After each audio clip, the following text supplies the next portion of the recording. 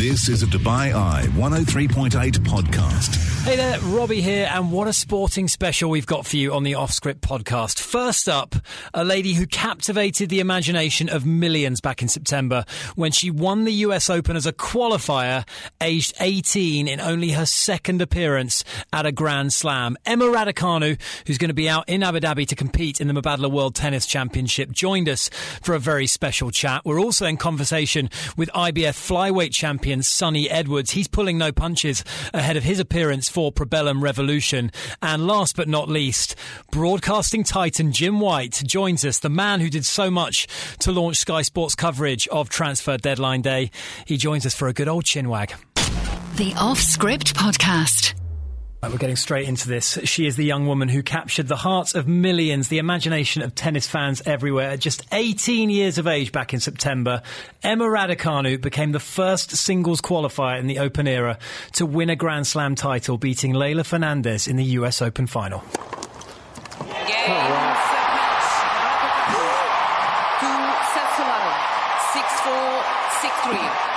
She came in here ranked 150 in the world, and she leaves the US Open champion. Say hello to Emma Raducanu.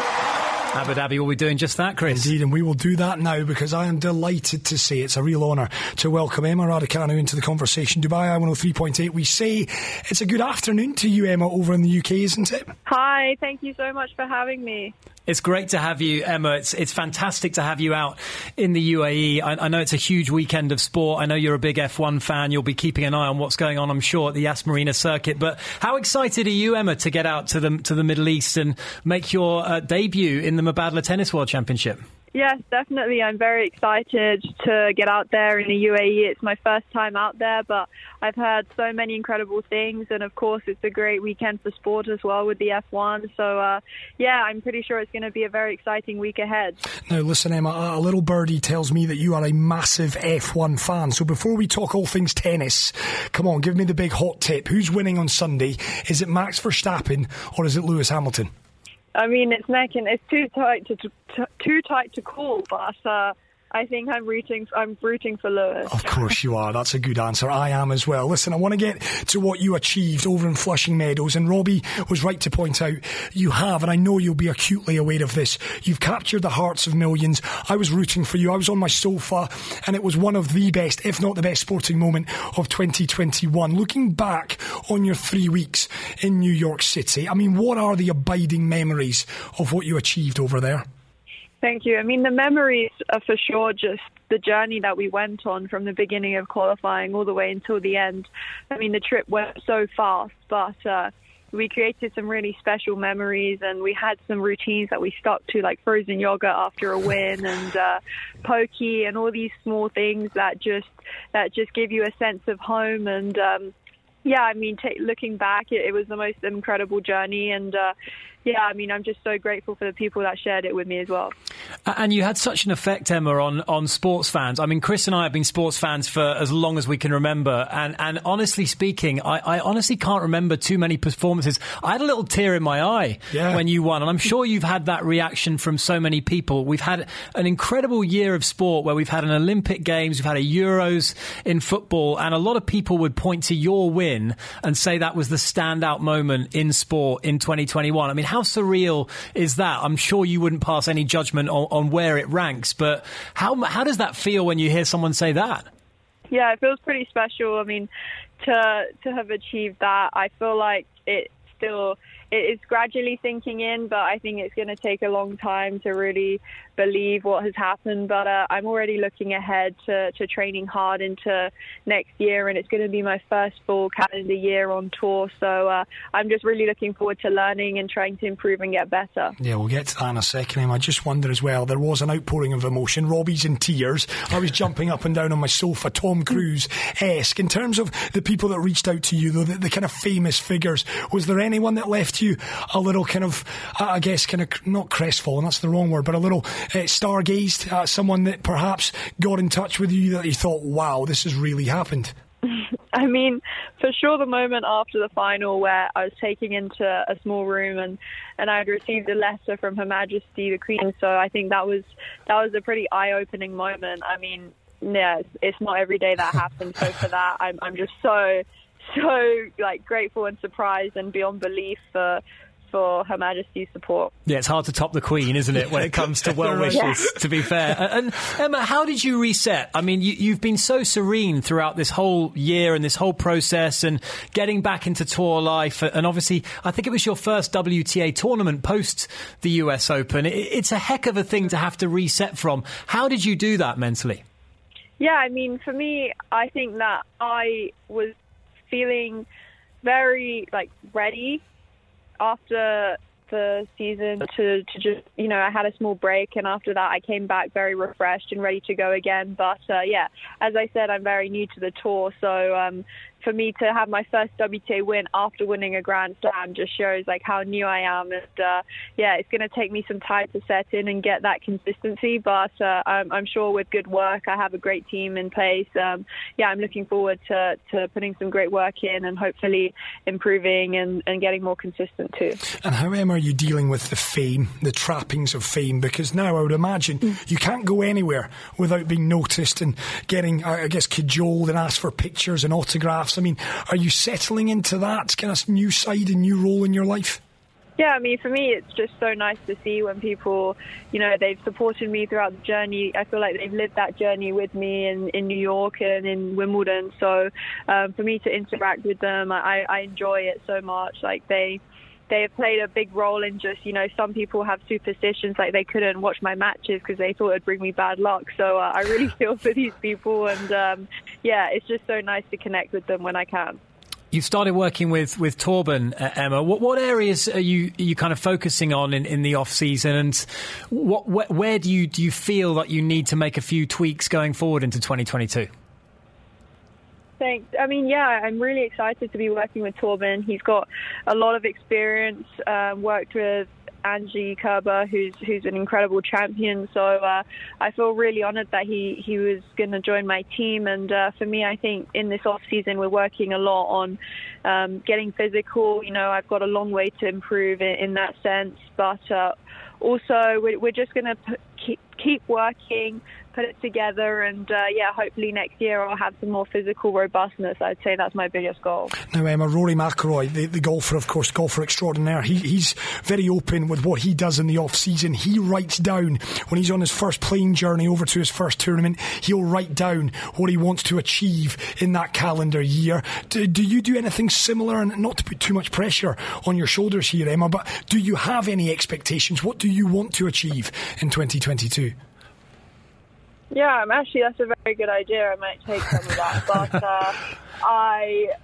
for me, next year is all about improving and learning. I mean, I only played 6 months of the calendar last year. So for me, I'm going to a lot of these tournaments as my first time there.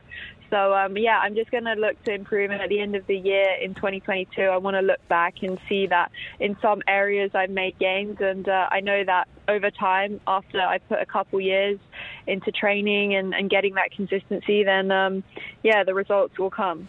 Yeah, is it almost like pretending that the US Open was a dream and it never actually happened? I mean, is that going to help you to kind of... I suppose you probably wouldn't have any issues, but staying in the moment, I guess looking forward, when you're setting these new targets, everything that's happened in the past is kind of out of your mind completely.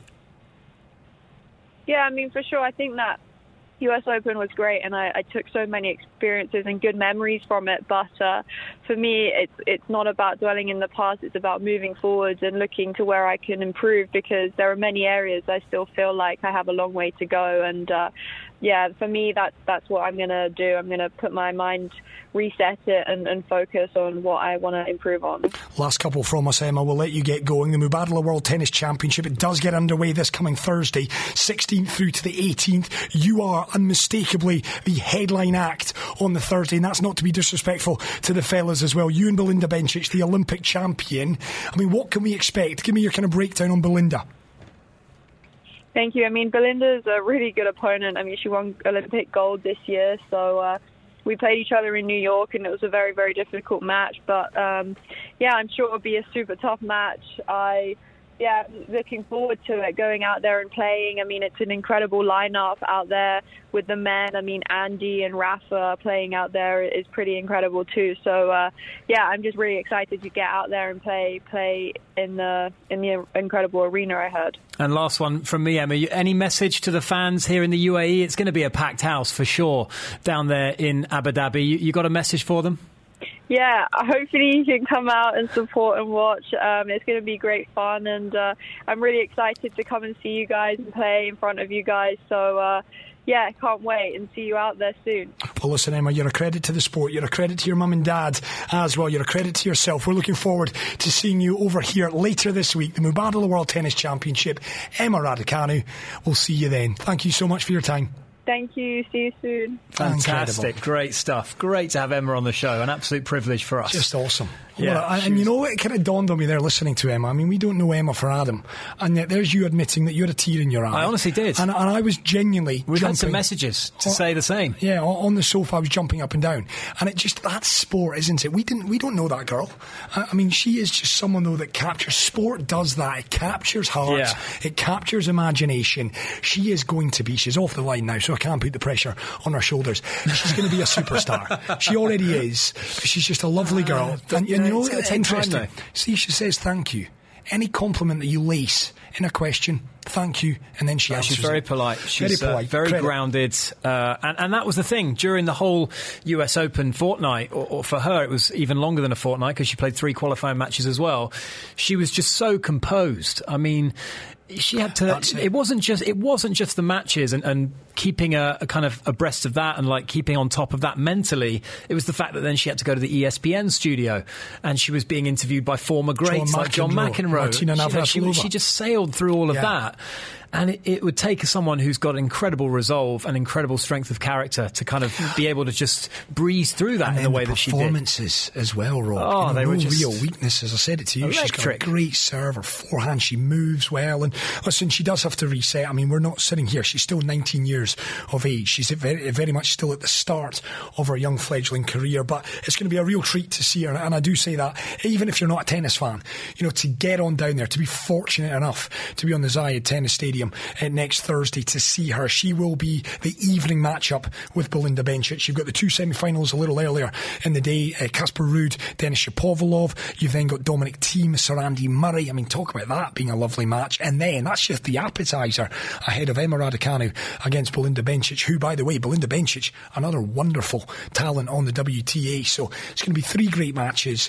And even, as I say, even if you're not a tennis fan, you might just want to have a little look whether tickets are still available, because you are witnessing, I believe, a young woman who is going to go an incredibly long way in the sport of tennis. And speaking of tennis and looking ahead to the Australian Open, which we have been doing, mainly to do with Novak Djokovic's vaccination or eligibility status to actually see whether he can compete in the event. From the female perspective, are you expecting Naomi to play?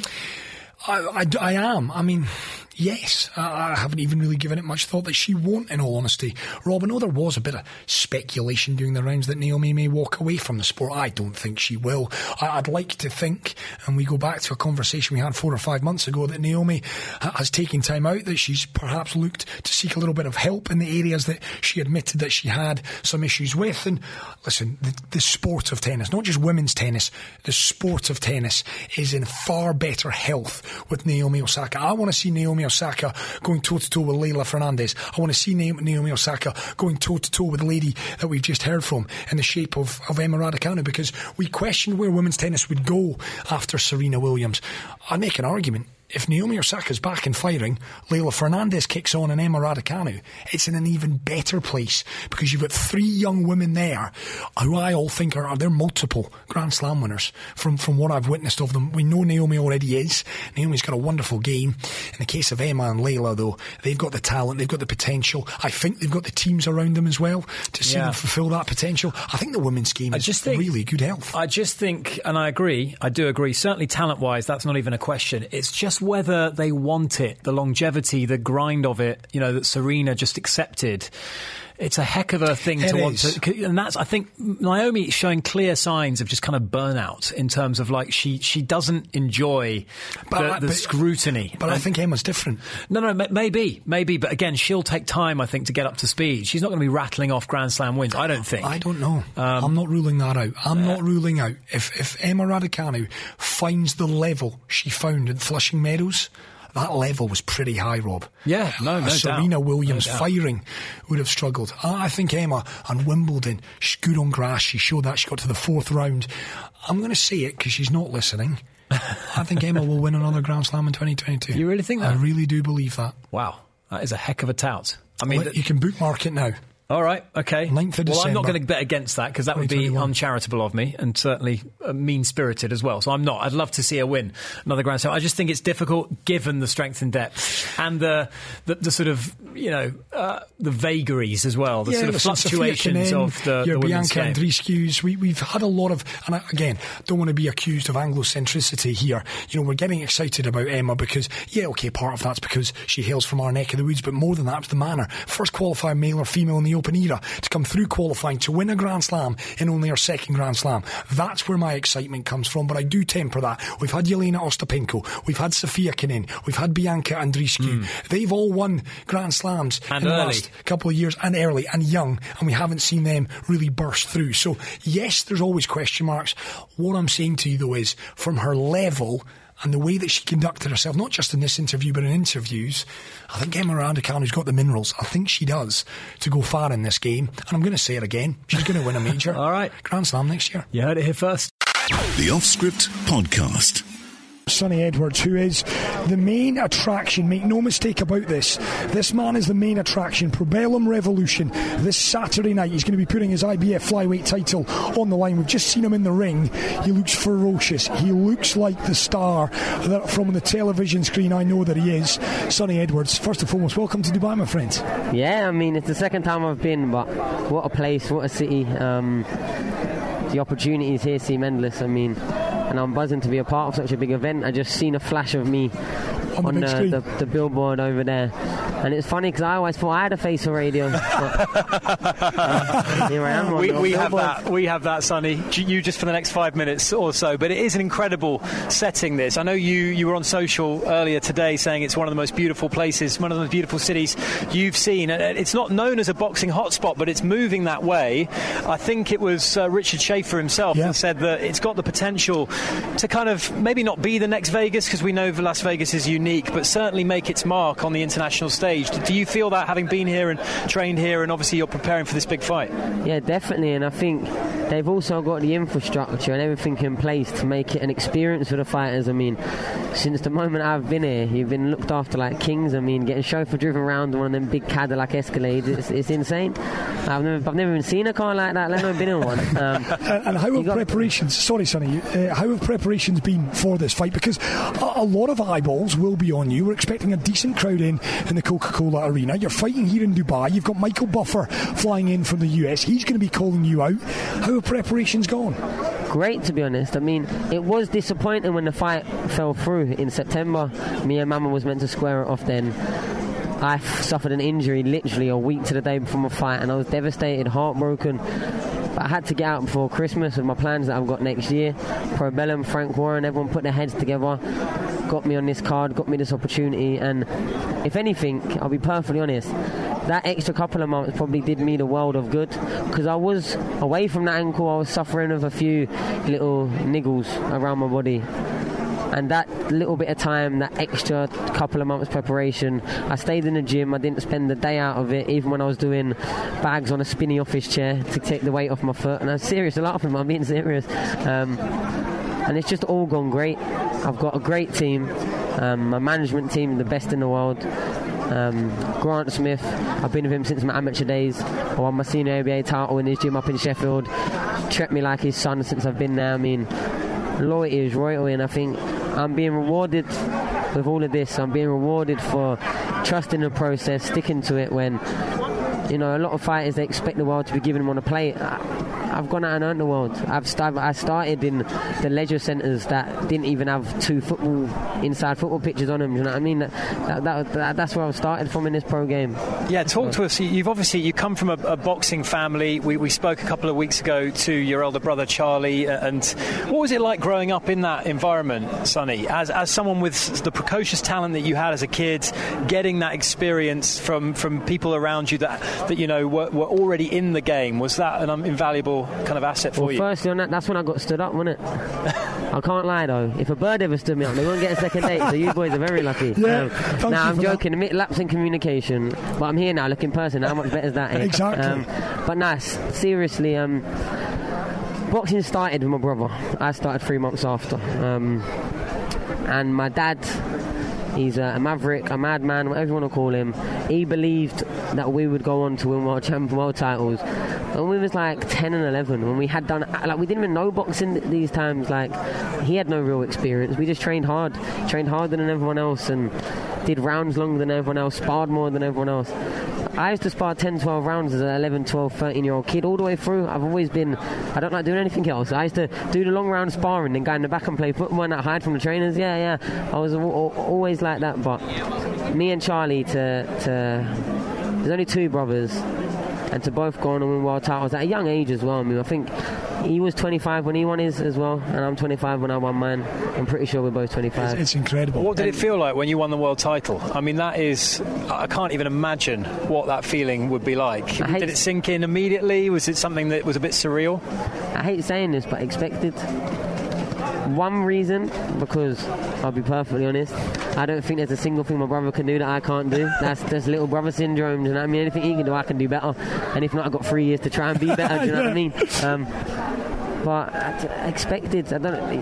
When I got the decision, when I was lifting up the belt, I weren't crying, I weren't jumping up on the corner, screaming and shouting. It was all cool and calm, because I believe in myself to that extent.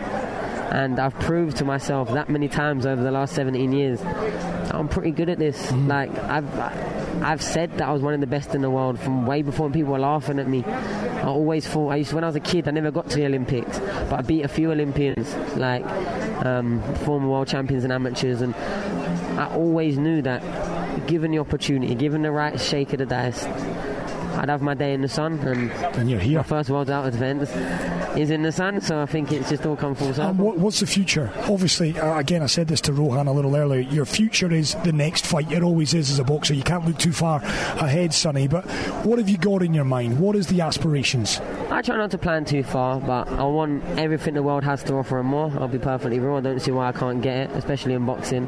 But win, lose or draw, like, a win won't make me believe that I'm untouchable, and a loss won't make me believe that I'm no good no more. I'm a competitor.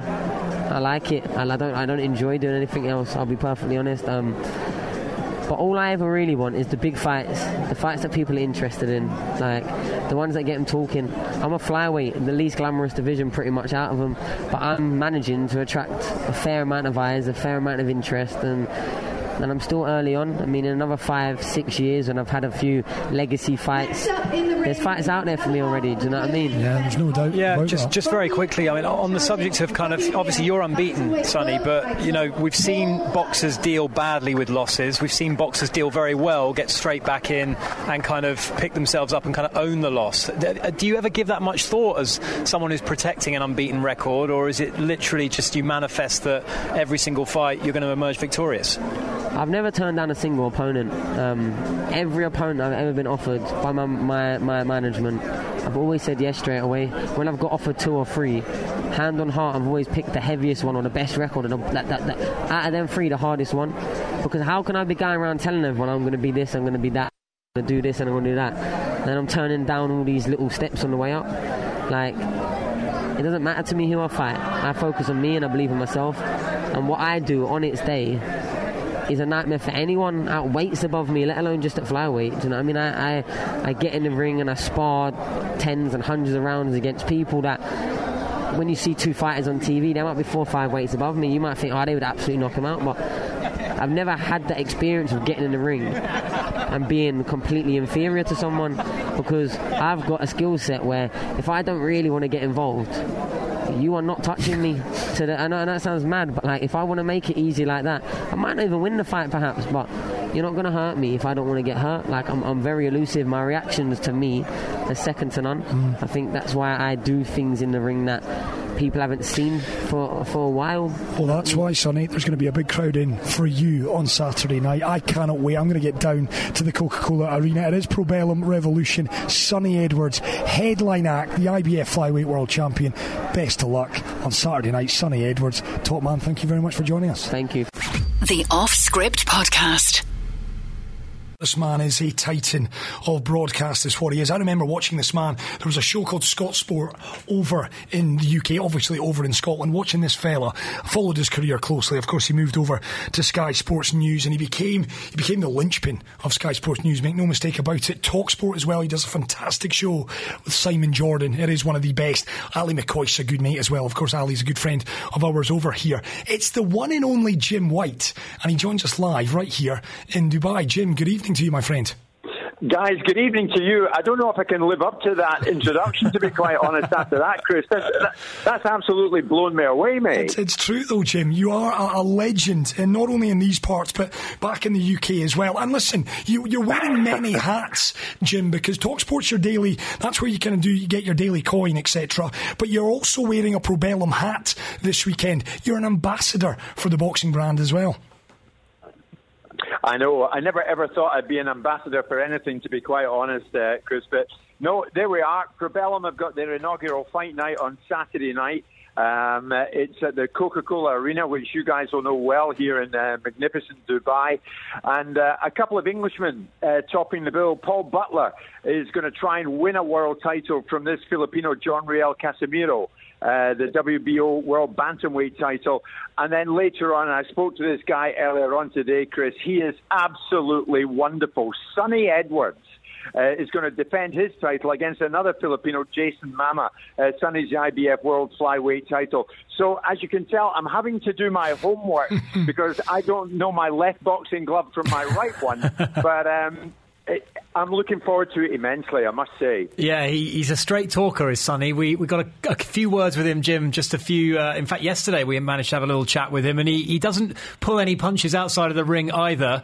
He's very, very slick inside it, and it's been a great year for boxing, hasn't it? I mean, Josh Taylor, your fellow countryman, doing what he's done in the ring, extraordinary stuff. It has felt like British boxing in particular has had a really great year in 2021.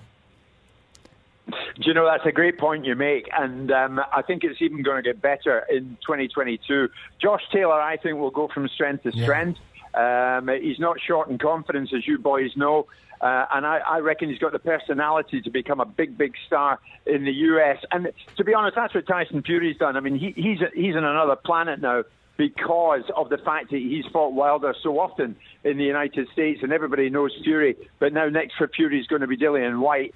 And, of course, the big obstacle for Anthony Joshua is, can he get this guy Usyk out the road the next time they get in the ring? So it's going to be an enormous year in the world of boxing. Of that, there's no doubt. I want to widen the conversation out, Jim. We're getting loads of questions. I popped up. We thought we were having you on the show yesterday. I popped up a little video on Instagram. I was inundated with questions. So many coming in for you from our British fans, Jim. So let's start with Simon Jordan. Robbie and I, huge fans of your show. You and Simon Jordan, former owner of Crystal Palace. There's a man who pulls no punches as well. Getting questions in as to what's your relationship like with Simon. Are you good buddies off of the radio station?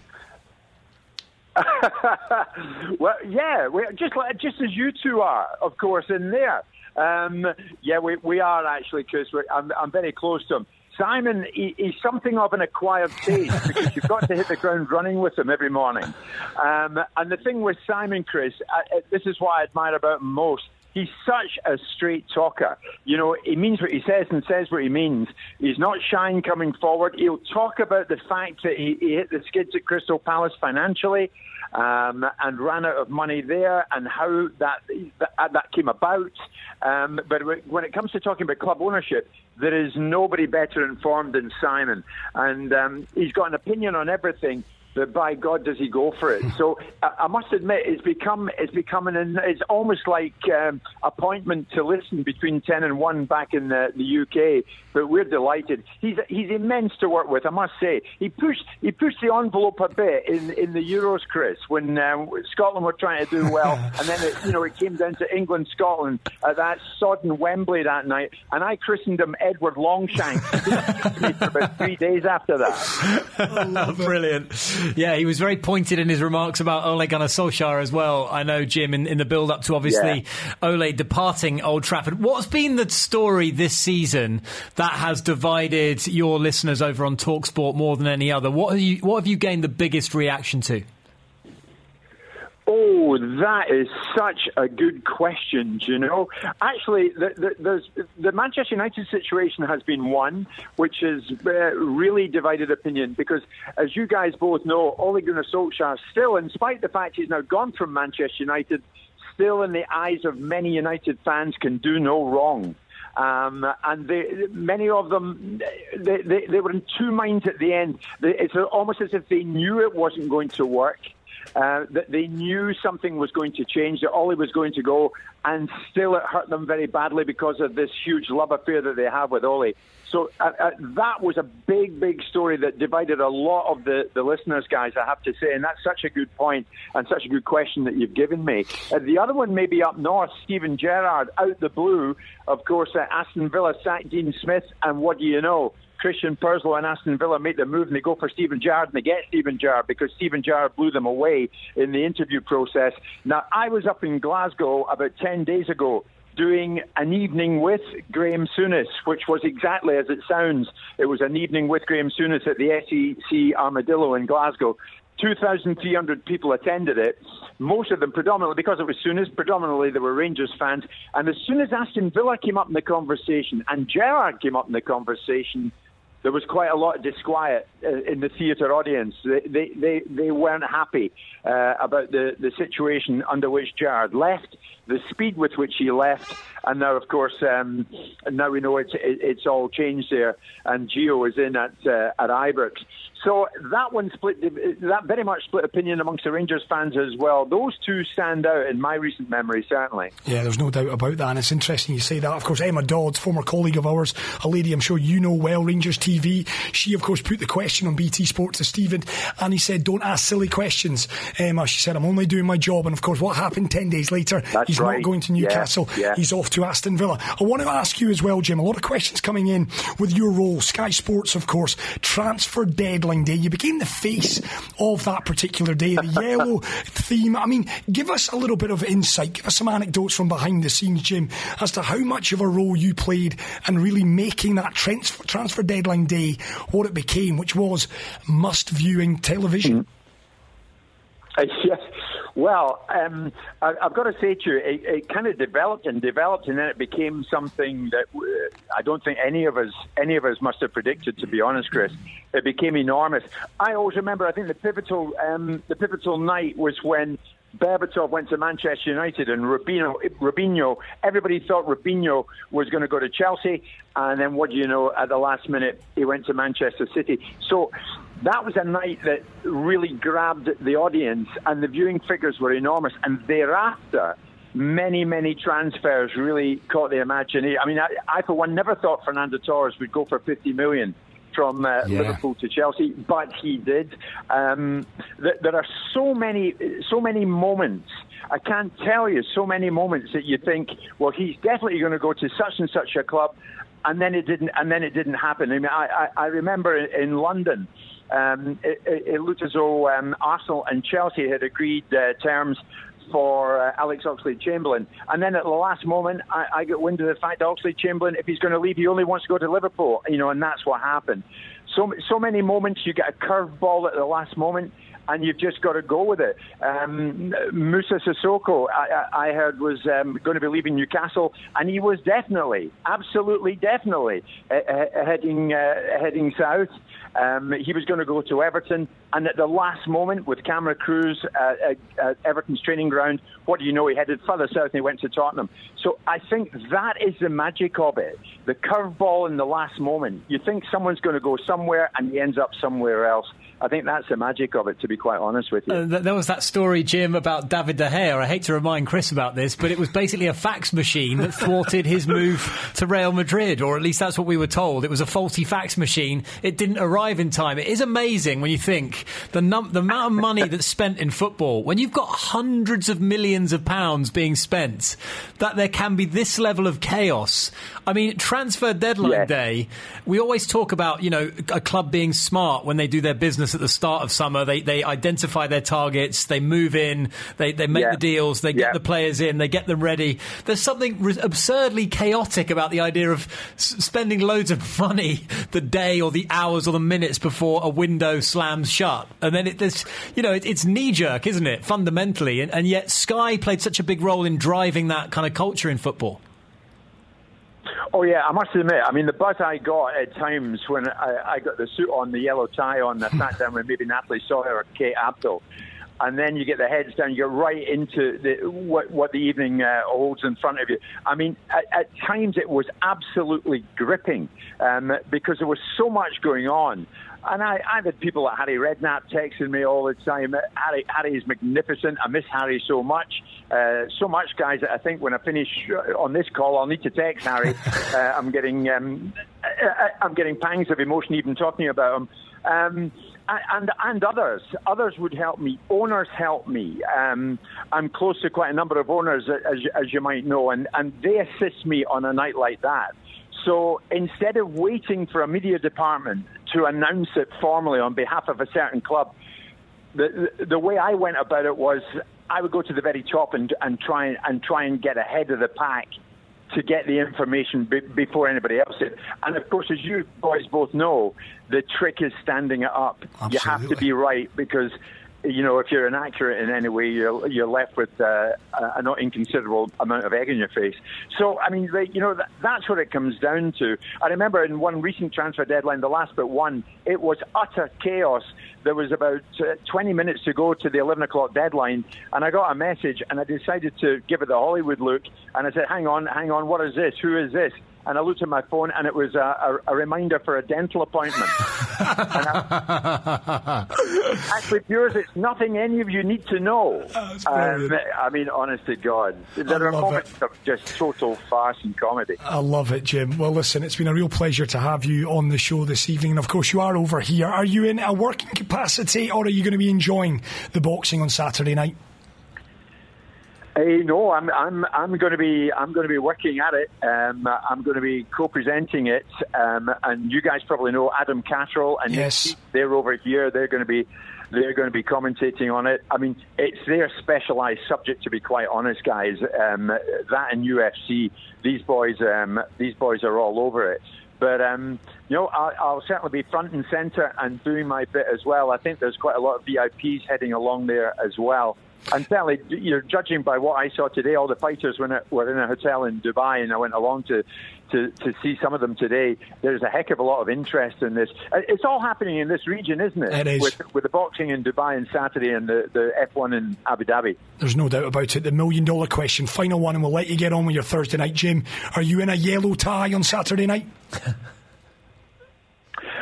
I'm not in a yellow tie in Saturday. Well, it's a good one. Maybe I should go out tomorrow and go to Dubai Mall and acquire a yellow tie. You should. I've had an afternoon nap, and I'm standing talking to you in a hotel room wearing yellow pajamas. But maybe I'm going too far with that. Brilliant, Jim. Thank you so much for sparing 10 minutes or so to have a chat with us. It's been great having you on, and just getting some insight into the crazy world of football and transfer deadlines and talk sport. It's fantastic having you on the show. It really is. It's been a great pleasure. I've heard about your show, guys, and you're doing well, so keep it going. That's the trick. Thank you very much, Jim. You're a superstar. If you ever need a job, just give us a call, okay? Brilliant. I will do, Chris. I'm not good, but I'm cheap and punctual. Great stuff. Oh, brilliant, Jim White. Fantastic to have Jim on the show. Lovely fella. It's great. He's a legend in our field. He is. He's a real top guy as well as Jim. And listen, I remember Scott Sport, Talk Sport, Sky Sports. I mean, the guy's done it all, and he will be front and centre. You heard it there. Probellum Revolution this Saturday, Coca-Cola Arena, the biggest fight night in Dubai's history. The Off-Script Podcast. We hope that you enjoyed this episode. Please do go ahead and click subscribe. You can also check out our other podcasts, Time Capsule or The Big Interview. Find it wherever you get your podcasts. Traffic.